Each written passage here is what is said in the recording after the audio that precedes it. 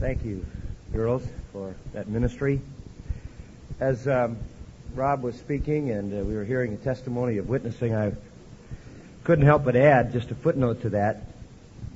On Saturday night, I was over at the Holy Cross Hospital because my son Mark was there, and we were waiting in the emergency ward, and they were treating people who come into a trauma center. And two guys came in who were motorcycle riders. And one couldn't walk because he had shattered his leg, and they had to do surgery on his foot. They were coming off the off-ramp on I-5. They were from Michigan. One of them was 19, one of them was 20 years old, and they decided to go to California on a motorcycle. So they came wheeling off the freeway at about 50 miles an hour and lost it. They didn't have their helmets on, and the guy who was riding, the other guy was sitting behind him, put his foot out to try to stop from dumping the bike and just shattered his leg, and the bike popped back up and maintained its control at 50 miles an hour. And so only the one fellow was hurt and the guy sitting behind him wasn't. So I just listened to them sort of tell the story, and then I asked the guy to come and chat with me for a minute, the one who was able to walk while the doctors were working on his friend. And I said to him, why do you think that bike stayed upright? Why do you think that happened? Why do you think it didn't dump and you could have been killed? He said, I think it was intervention. I'm not sure who intervention is, but I said, intervention by whom? He said,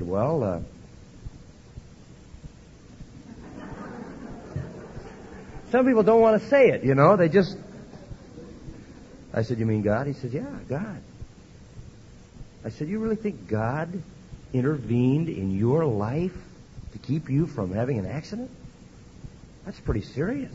I said, you think God is that concerned about you?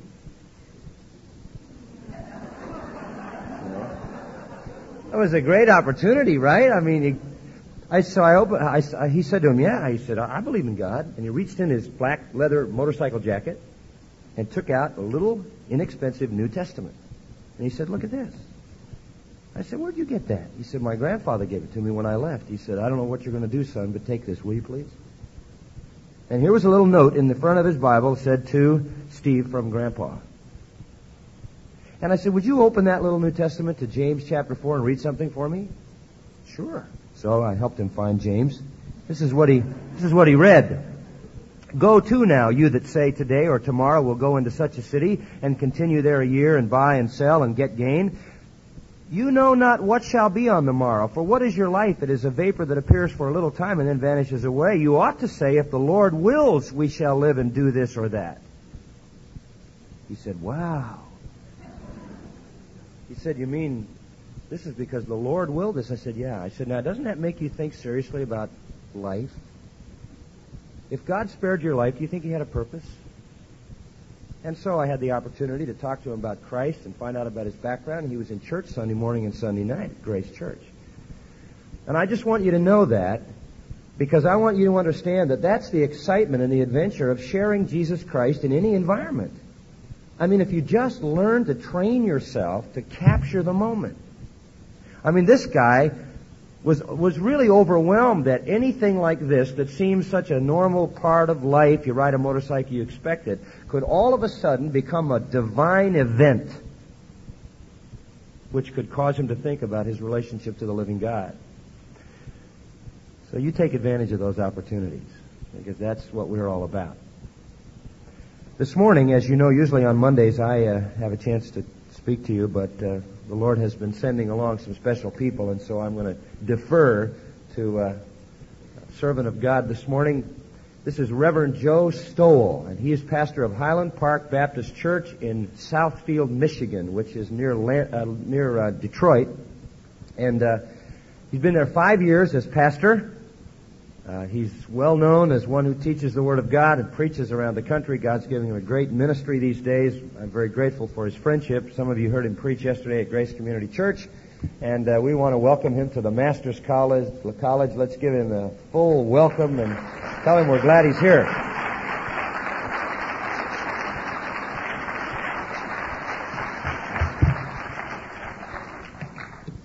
Thank you, John, and good morning. I'm delighted to be here and to share Just a few minutes of some life-changing realities from the Word of God.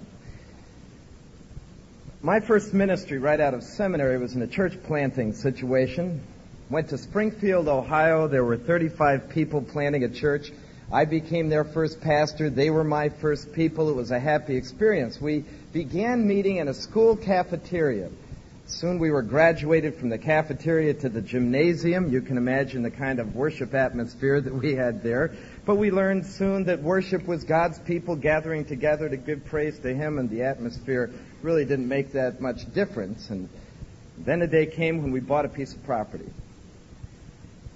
The foundations were dug, and I was so excited as a young pastor to see this dream come true that every day I went by the property to watch this building go up. And I'll never forget the day that the wall to the worship center went up 20 feet high, and I drove by the property, and I saw that wall there, and I thought, man alive. And I went down to the bank where I was going to do some banking and ran across the vice president who had helped us put our loan package together. And I said, hey, have you been by the property lately? He said, yeah, I just drove by this morning. I said, did you see that wall up there? He said, yeah, I saw it, but I'm concerned. He said, that wall needs to be supported somehow, because if we get a great wind, it's going to blow over. He said, if I were you, I'd go back and talk to your construction manager and have him put some props up against that wall until there are some other walls to support it. I did that. Later that day, I drove by, and here were these huge pieces of wood propping up that wall, holding it up so that it could stand if there was a terrible gust of wind. And I thought to myself, how many believers need the external supports to make sure that somehow righteousness is built into their lives? And I thought, what a shame, because God has created us to be freestanding moral agents in this world. If you understand God's work in our life and the whole redemptive program, He has built us to have all the equipment that is necessary in Jesus Christ to be freestanding moral agents without the props. The life of Joseph intrigues me. Here he is, betrayed by his brothers, shipped off to a foreign country, and he gets there, and now you need to understand, he's all by himself. No pastors, no parents, no Christian friends, no youth directors, no dean of students, nobody around. And he rises to a place of power in Potiphar's home. Potiphar, wealthy, busy bureaucrat, probably isn't around very much, and I'm convinced that men of that kind of power have their pick of the women of the land. And if you know anything about Egyptian history, you know that the Egyptians prided themselves on beautiful, sensual women, and Joseph worked in that house day after day. And Potiphar's wife sought to seduce him, as the text says, day after day after day. Until the day finally came when she grabbed him and he twisted out of his robe and he fled the house. And I'm saying, man alive, from whence come men like that? Who, when there are no props, when there is nobody around, no external pressure, can be a freestanding moral agent and please God with that kind of righteousness. Wow. A friend of mine's in itinerant ministry, travels back and forth across the country. He was telling me of the time that he checked into the motel, walked through the lobby, went to his room, went into his room, shut the door, was starting to take his tie off, and there was a knock at the door. He went to the door and opened it up, and there was this beautiful woman. And she said, how about a little fun tonight? Who would know? Nobody would come to pick him up till the next morning. And he shut the door. And I say, a free-standing moral agent in this unrighteous world. You see, God has called us to righteousness. Yesterday at Grace Church, we talked about the reality that though we often talk about lifestyle, that heart style precedes that. And that's true. Lifestyle without heart style is no style at all. But it is also true that a genuine heart style produces a righteous lifestyle. We talked about that heart style really consisting of Christ at the core And if Christ is at the core of your life, He is going to generate and stimulate Himself through your life. And what is He? He is above and beyond everything else, totally righteous. And when He is at the core, He is going to stimulate your life to righteousness. That's why you can be a freestanding moral agent. Because with Christ at the core, you can stand regardless of the environment. I thought it would be well for us to talk this morning about righteousness from the inside out, that lifestyle that is produced by Jesus Christ. And I want you to open your Bibles with me to Matthew chapter 22, where I look at verses 34 through 40. And we have here a classic confrontation between two systems of behavior.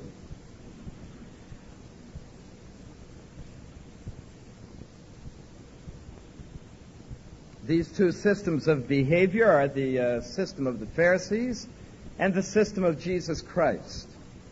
Verse 34, I'll begin reading. You follow along in your text. We read that hearing that Jesus had silenced the Sadducees, the Pharisees got together, and one of them, who was a lawyer, an expert in the law, and we need to stop right here and remind you that this was not a civilian lawyer. This was a spiritual lawyer. The particular behavioral system of the Pharisees needed lawyers, spiritual lawyers, to figure it out and interpret it and apply all the rules. And so this spiritual lawyer tests Christ with this question, saying, "Teacher, which is the great commandment in the law?"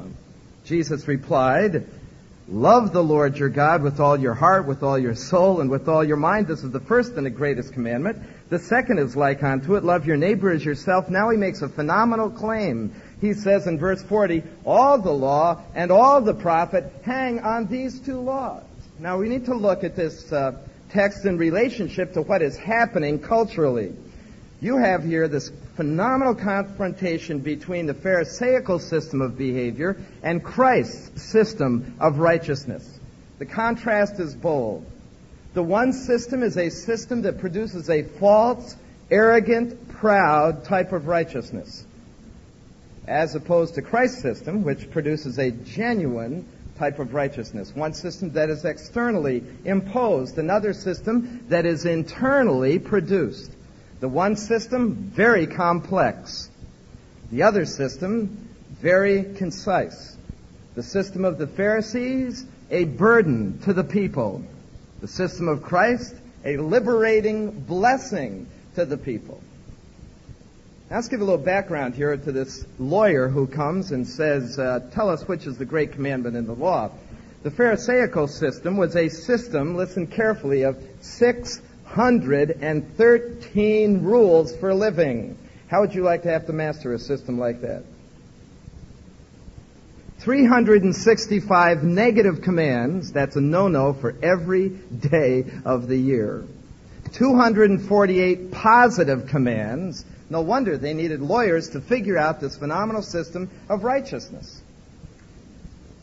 Christ's system was composed of two rules. Love the Lord your God, love your neighbor as yourself, commit yourself to that, and all the law takes care of itself. Now, for the lack of a better term, I would like to call the Pharisaical system of behavior code ethics. The reason I call it code ethics is because it was greatly codified. They had a code of behavior for almost every single situation of life. There were a multiplicity of rules for a multiplicity of life settings. By contrast, I would like to call Christ's system of righteousness principle ethics, and there's a great difference. In code ethics, you have a multiplicity of codes for a multiplicity of situations. Principle ethics, you have a rule with a multiplicity of application. So that you don't need the multiplicity of rules. All you need is the basic principle or a few principles, and you apply life situations on the basis of every one of those principles. So the Pharisees had a multiplicity of rules. Christ had just a few with a multiplicity of application. Now, what we must understand is that our Christian lives tend to drift to code ethics.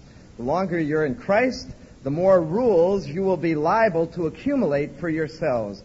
And I have a few observations to make about code ethics that are very relevant to us today, because I sense that many times the Church of Jesus Christ is in this drift into the devastating influence and impact of code ethics.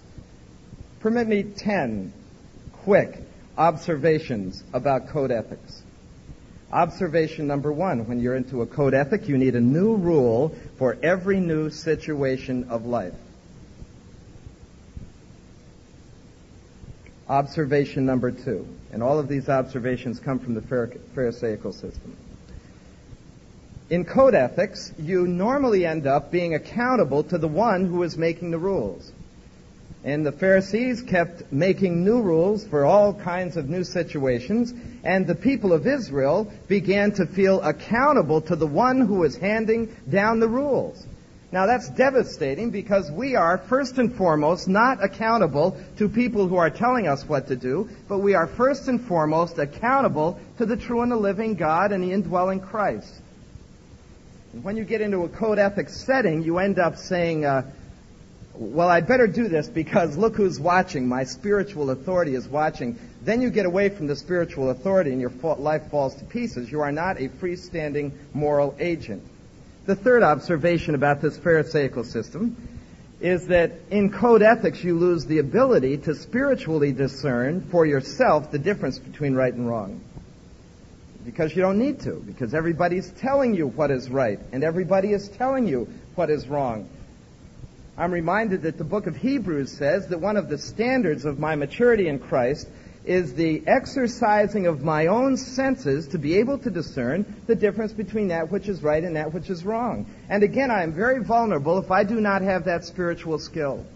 For when I get away from my setting, when I get away from my code community, then I don't know what is right and I'm not sure what is wrong. And again, I'm vulnerable to the attack of the adversary. The fourth observation about code ethics is that code ethics tends to create a judgmental spirit. The Pharisees went around, their favorite occupation was measuring everybody by their standards, and if you didn't measure up, they judged you for it. Even Jesus Christ was found wanting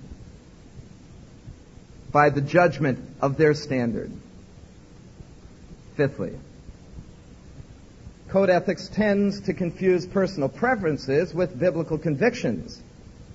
I want to stop here for just a second because we certainly have that propensity today. The Pharisees had what they called fence laws that they had created. That's how the Decalogue could end up being 613 commands. A fence law was a law that would keep you safe from getting too close to breaking the divine law of God. For instance, the law of God says, thou shalt not commit adultery.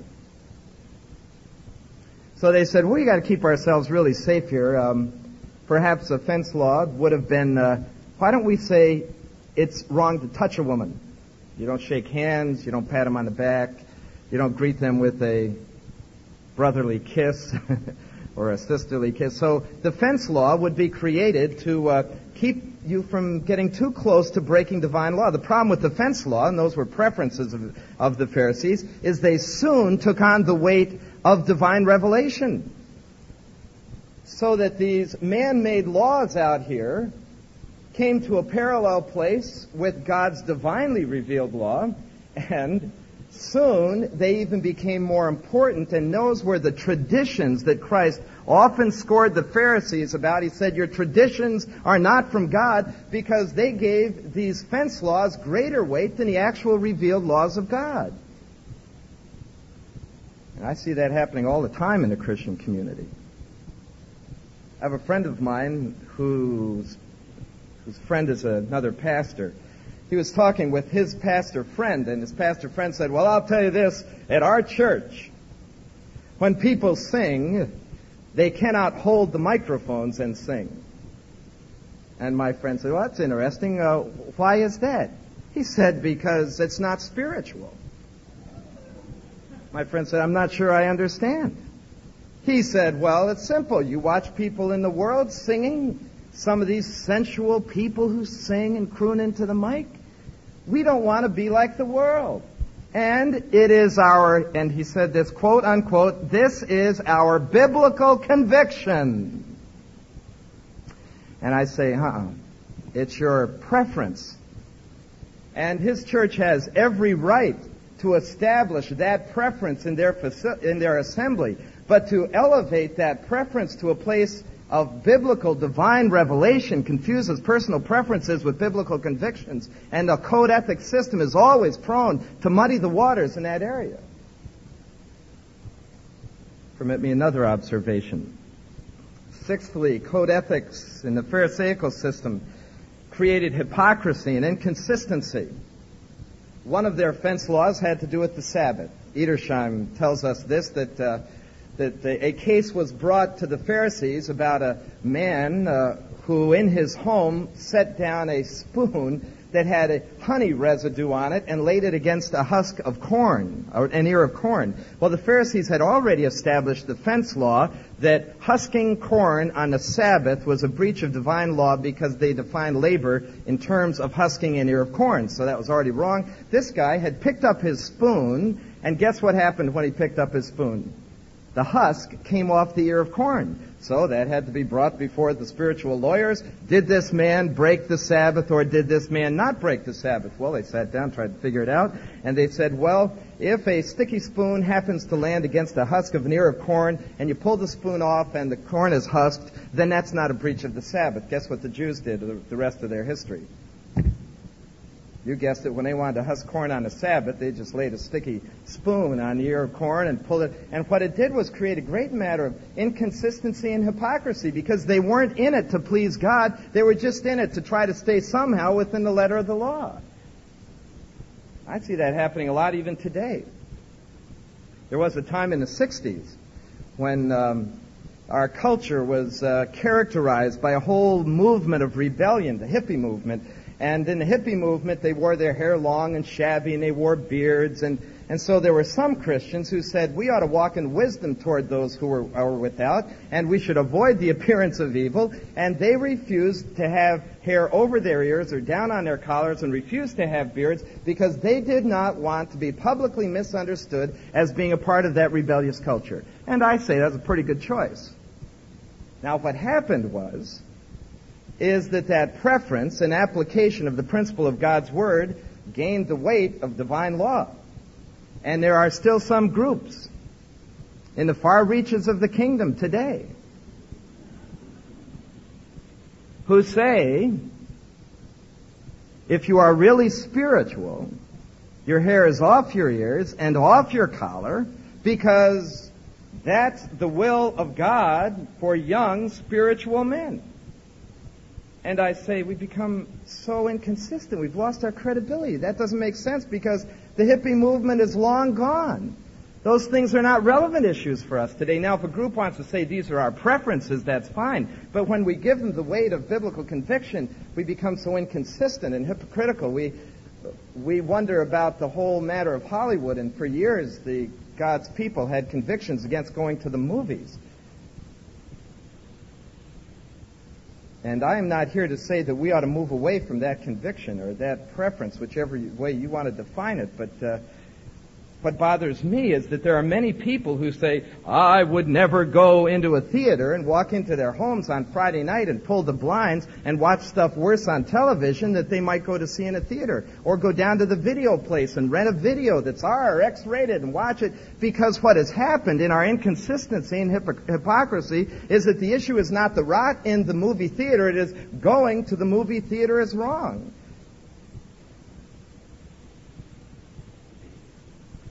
Number 7. Code ethics tends to create a false standard of spirituality. I'll tell you, the Pharisees were so clean in relationship to their code ethic. And yet Jesus Christ looked at them and he said, you are like whitewashed gravestones. You look spiritual, you act spiritual, but you are not spiritual. And the Pharisees went around saying all of our external trappings, those are the measures of our spirituality. 8. Code ethics becomes a burden. Now, can you imagine really living under a religious system of righteousness that required you to memorize and know 613 rules to live? You'd have to buy a little red wagon and get 6 volumes of the law and its interpretations to drag around behind you every place you went. And the whole nation of Israel was burdened under the pain and the difficulty of this externally imposed system. 9thly, this was an externally imposed system. It was not internally generated. And lastly, it was rejected by Christ. In fact, that's the whole thrust of this passage, is that this Pharisaical system of code ethics is diametrically turned by the answer of Christ.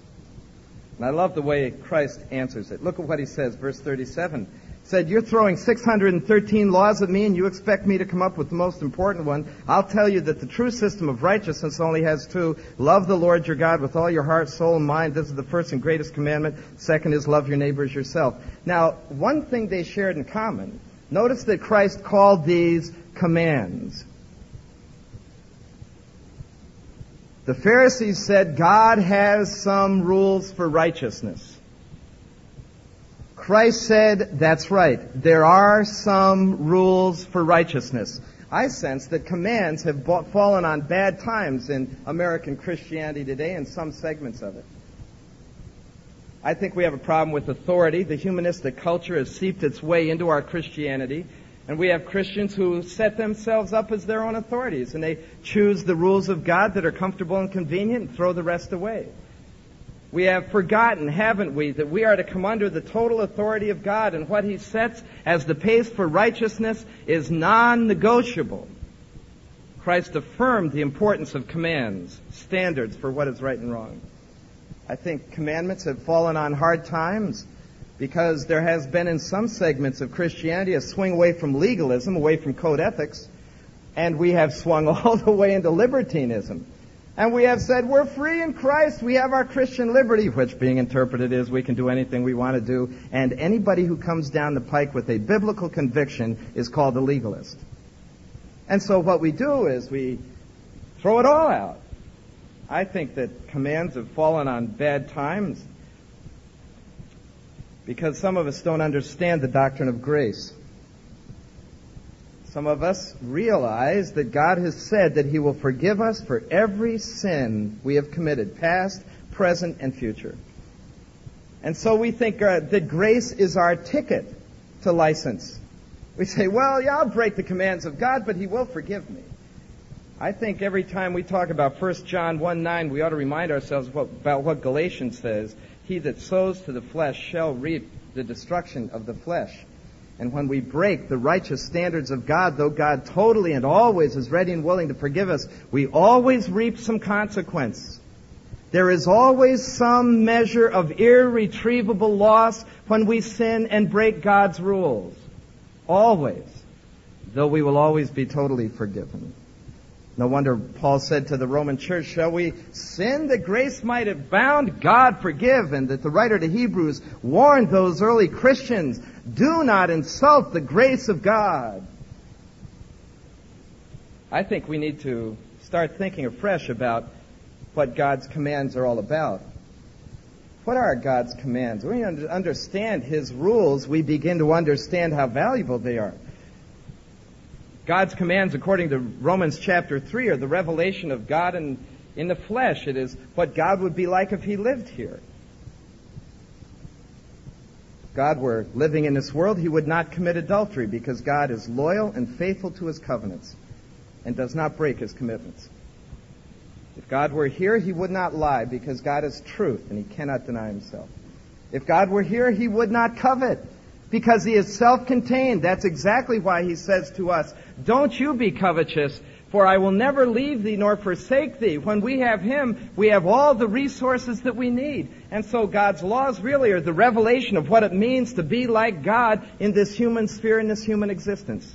I like what Deuteronomy says. Not only are the laws of God the revelation of what it means to be like God in this world, but Deuteronomy says that God has given us His laws that we might prosper. Did you hear that? I think there's a lot of people who think that in eternity past, God said, let's see now, what can we do to make this really tough on everybody? How about a decalogue? That would be it. Let's give them some commands and really make it rough. He says, I give you this that you might prosper. God created this world, this system. He created us, you and I. He knows exactly how it fits together to bring joy and fulfillment and happiness. And He set up His rules of righteousness to make sure we would know that kind of fulfillment and prosperity. My little boy, my oldest boy, when he was small, was an avid athlete. And the best place to play ball in our neighborhood was, guess where? Right in the street. So you gotta get the picture. I'm sitting in my living room one night, my cap's he walks up to me and his baseball cap's on, he's got his bat over his arm, I'm reading the newspaper, and he says, "Hey Dad, I'm going out to play ball." I'm looking at him, I say, "Well, where are you gonna play?" "I'm gonna play in the street." I say, "Well, is that where you wanna play?" "Yep, that's where all my friends are." "Well, I'll tell you what, Joe, if that's what turns you on, makes you happy and fulfilled, go to it." And he goes out the door, and I lean back, and I say, "I gotta be the best dad on the block. I mean, look, I let him play wherever he wants to play." Not on your life. Put my arm around his little shoulders, draw him real close, look into those blues, and say, "Joe, you may not be able to understand this, but we're going to start here. Your daddy loves you. Number 2, there's danger in the street. You see, Joe, quite frankly, I don't want your little body integrated into the grill of a Mack truck. So you can't play in the street. You can play ball in the backyard, the front yard. I'll take you down to the park. I don't mind you playing ball, but you can't play ball in the street because I love you." And it so happens that God knows an awful lot about Satan's traffic. And he knows more about Satan's traffic than you do and than I do. And so he gave us his rules that we may prosper and that it may be well with us according to Scripture. He also gave us his rules according to one of the Old Testament words for God's laws. It's his requirements. One of the goals of my life is to please him. I'd love to be his kind of man. I could wish that someday God would stop all of heaven, the choir, the harp practice, the flying practice, whatever's going on up there. And there's a lot better stuff going on than that. But I could wish he'd stop it all, call everybody around his throne, part the clouds, and say, "Come here, I want you to see something. Look at Joe Stowell. That's my kind of man." Wow. But I realize in order to please him, I have to know what he expects of me. And in the Old Testament, the rules of God are called his requirements. I had a father walk into my office a few years ago and say, "Pastor, I'm having a terrible time with my teenage daughter. She doesn't come in on time. She does this, that, that." And I don't know why I ever was possessed to ask this question, but I asked him, I said, "Wait a minute, have you ever communicated to your daughter what you expect of her?" He said, "Nope, never have." I said, "You gotta be kidding. I mean, you think she's gonna get that by osmosis, by eating oatmeal at your breakfast table or something?" I'm so thankful that God has made it clear what his standards are so I can know what to live up to and know how to please him. And his laws are the revelation of what it means to be like God in this sphere of humanity. His laws are what keep me prosperous, and his laws chart a course for me so that I can look in his face and hear from him, "Well done, thou good and faithful servant." The time is now come that we realize that discounting code ethics does not mean we discount the definite rules of God and we learn to love the rules of God, because they're a blessing for us.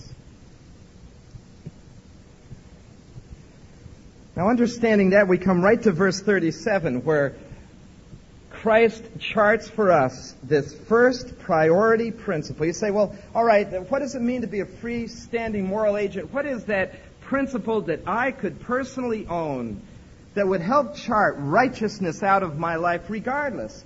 Whether I was with people or not with people, with Christian friends or all by myself. If your goal is righteousness regardless, here is the first priority foundational principle, a principle because it's a rule with a multiplicity of applications. And it's simply this: Thou shalt love the Lord thy God with all thy heart, with all thy soul, and with all thy mind. We don't have time to take these two principles. We're only going to take this one this morning. But know this, that this one combined with the second one takes care of all the righteous requirements of God in your life. I'm so thankful that God simplified the code for me. What does it mean to love the Lord your God? The word love in this text is the Greek word agape. Some of you are familiar with the fact that that is not primarily an emotionally based word, but it is a choice. It's a volitional word. To agape love means to make a choice to do something. I'm thankful for that, because I can't imagine that God would command me to do something with my emotions. How unfair. Last night at Grace, we talked about the reality that we can't manipulate our emotions. So that when God commands something for us, it is always aimed at the level of our volition, choices that we can make.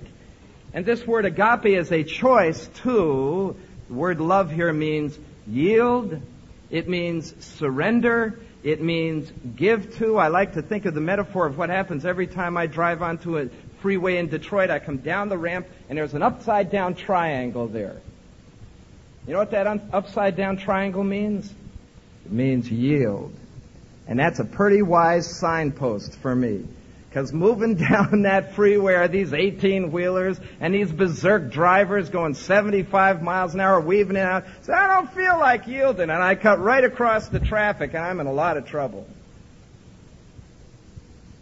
The sovereign will of God, the charted course of His righteous requirements for me, according to biblical revelation, are like the mainstream, like the traffic flow of the righteousness of God moving down through my culture.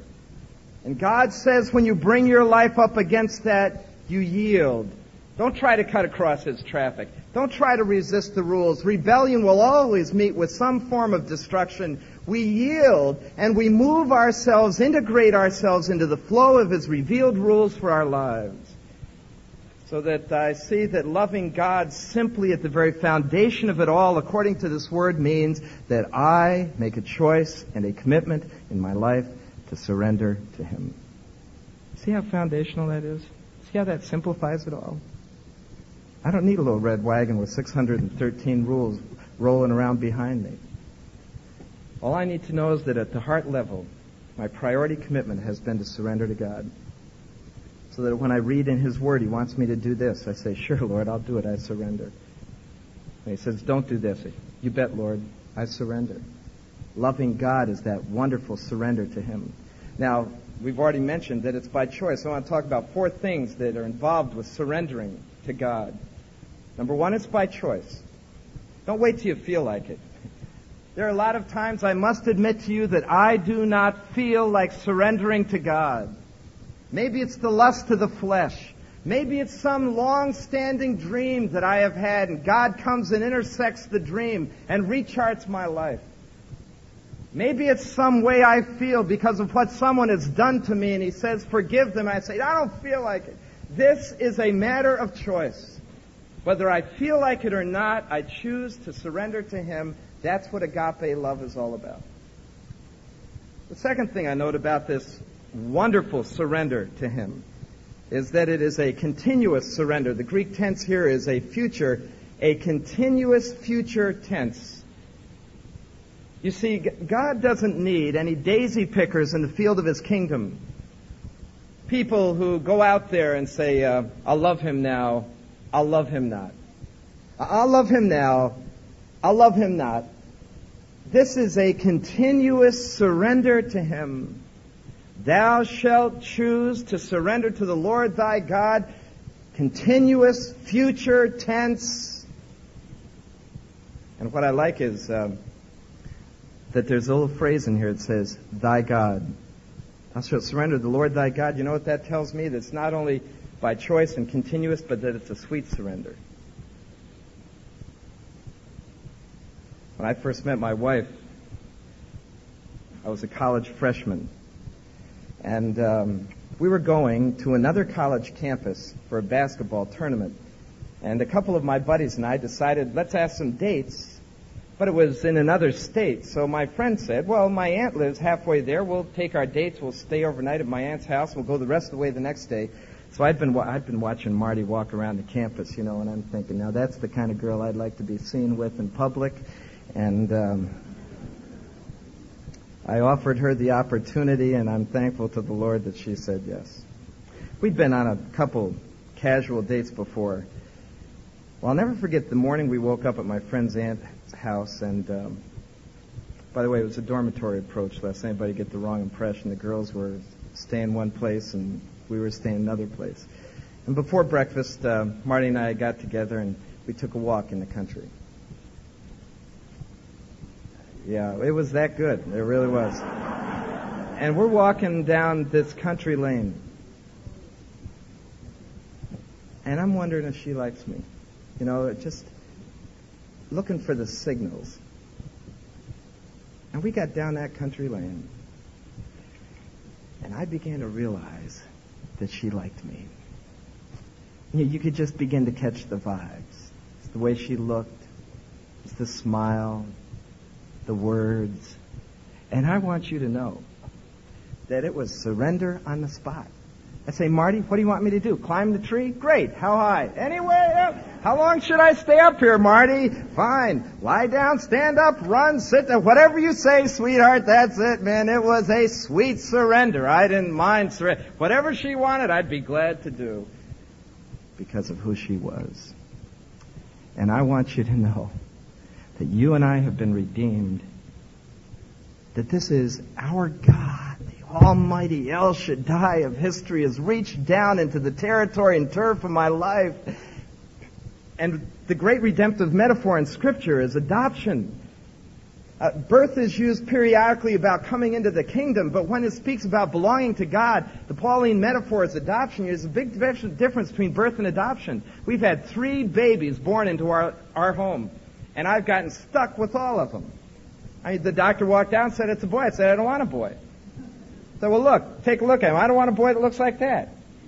No, I didn't say that, but the thing is, I had no choice. I was stuck with them. But it's a big difference to walk into an orphanage, see some dirty little kid running around the yard and saying, I choose him to be in my family, and to think about God moving into the turf of this world, into this dirty planet, and then walking into the backyard of my existence and seeing me, this scrungy little human orphan, running around, throwing dirt in his face with the sins of my life, and to think that the Almighty God would say, I want Joe Stowell, and I adopt him into my family. I'll tell you, it's easy to surrender to people like that.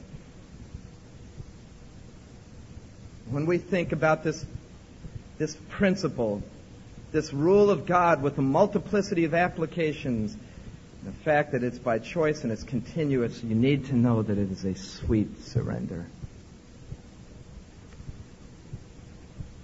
One more observation from the text. It's to be with all our heart. Notice it's a relationship. I love that. This principle begins with a relationship to Him, not a set of rules from Him. That I am to surrender to Him in a relational aspect with all of my heart. It's an internal thing. With all of my soul, with all of my mind. This happens to be a complete surrender. We're paying baseball players in Detroit $1 million a year to bat 300. Isn't that phenomenal? I mean, they only have to hit the ball once out of 3 times to make $1 million a year. They negotiate their contracts based on the percentages. We need to know this, that when God moves into our lives, that commitment is never a negotiated contract. He does not work with percentages. He comes in and He says, I want all of you. You say, great Lord, I'll surrender except this corner over here, the one where I got the chain across there. Everything but that. And the Lord comes with the hacksaw and begins gnawing away at it. And He says, I want the whole thing. So that it is with the entirety of my being, with all of my mind, with all of my heart, with all of my soul, this internal commitment to a principle that starts with a wonderful relationship to a God who deserves my love and surrender. And that principle will carry you all the way through life in righteousness and will make you a freestanding moral agent for Him regardless. Surrender? It's not a real easy word, I know that. But the issue of life is not whether or not you will surrender. The issue of life is to whom you will surrender. Because every one of us will surrender. You surrender to self, to the fleshly impulses that will destroy you. You'll surrender to a negative peer group. Or you get the opportunity to surrender to the true and the living God, who is your God. The issue is not surrender, it's to whom will you surrender? The adversary or the king? And this world seduces our hearts.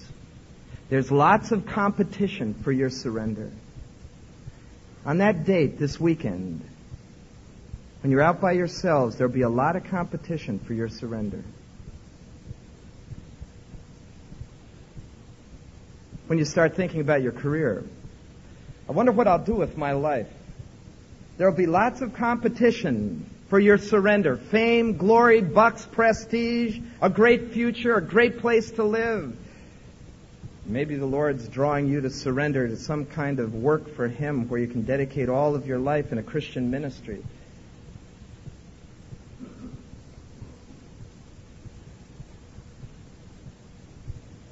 It's easy to get disillusioned. You look at Christians around you, you look at Christian institutions, you look at pastors, you look at other people. It's easy to get disillusioned. Peter was disillusioned once. After the resurrection of Christ, he said to his friends at the end of the book of John, he said, I'm going fishing. And he didn't mean he was going to take a vacation. It wasn't a Saturday off to go fishing with his buddies. You know what he was saying? He's saying, I give up on Christ. I'm going back to my old occupation. And some went with him. And Christ met them at the shore the next morning. And Christ called them to the shore. And Christ said to Peter, Peter, lovest thou me more than these? Now, he wasn't saying, do you love me more than these other disciples? I'm convinced he was pointing to the nets and he was saying, Peter, do you love me more than you love these nets, your occupation, your career, your fishing? Peter, what is your priority commitment? To what will you surrender? And the Lord still asks that question. Lovest thou me more than all the seductions of the world's system that call you to false surrender? I like what Bill and Gloria Gaither sang. Sing that great song that says, modern times have brought us many comforts. People live in wealth and luxury. But the Master still asks this question. Lovest thou me? Lovest thou me more than these? Lovest thou me more than these, my child? What will your answer be? Oh, precious Lord, I love you more than all of these, more than fame, more than wealth, more than the world. Strong enough to stand in every wind? I'll tell you where it starts. By simply saying, from the inside out, I will always surrender to my God. Let's pray. Father, we pray that you will liberate us to the principles of your word that establish righteousness within. Pray that you will teach us to love your commands. And above everything else, teach us to love that one priority rule that applies itself in every corner of our existence. To by choice, continually, sweetly surrender to you. How we thank you that you're worth our surrender. That there is great joy and liberation in surrendering to one who loves us so much. To the all-wise, all-powerful, eternal one of glory, we praise your name and worship you with surrendered lives. And we pray this in Christ's name. Amen.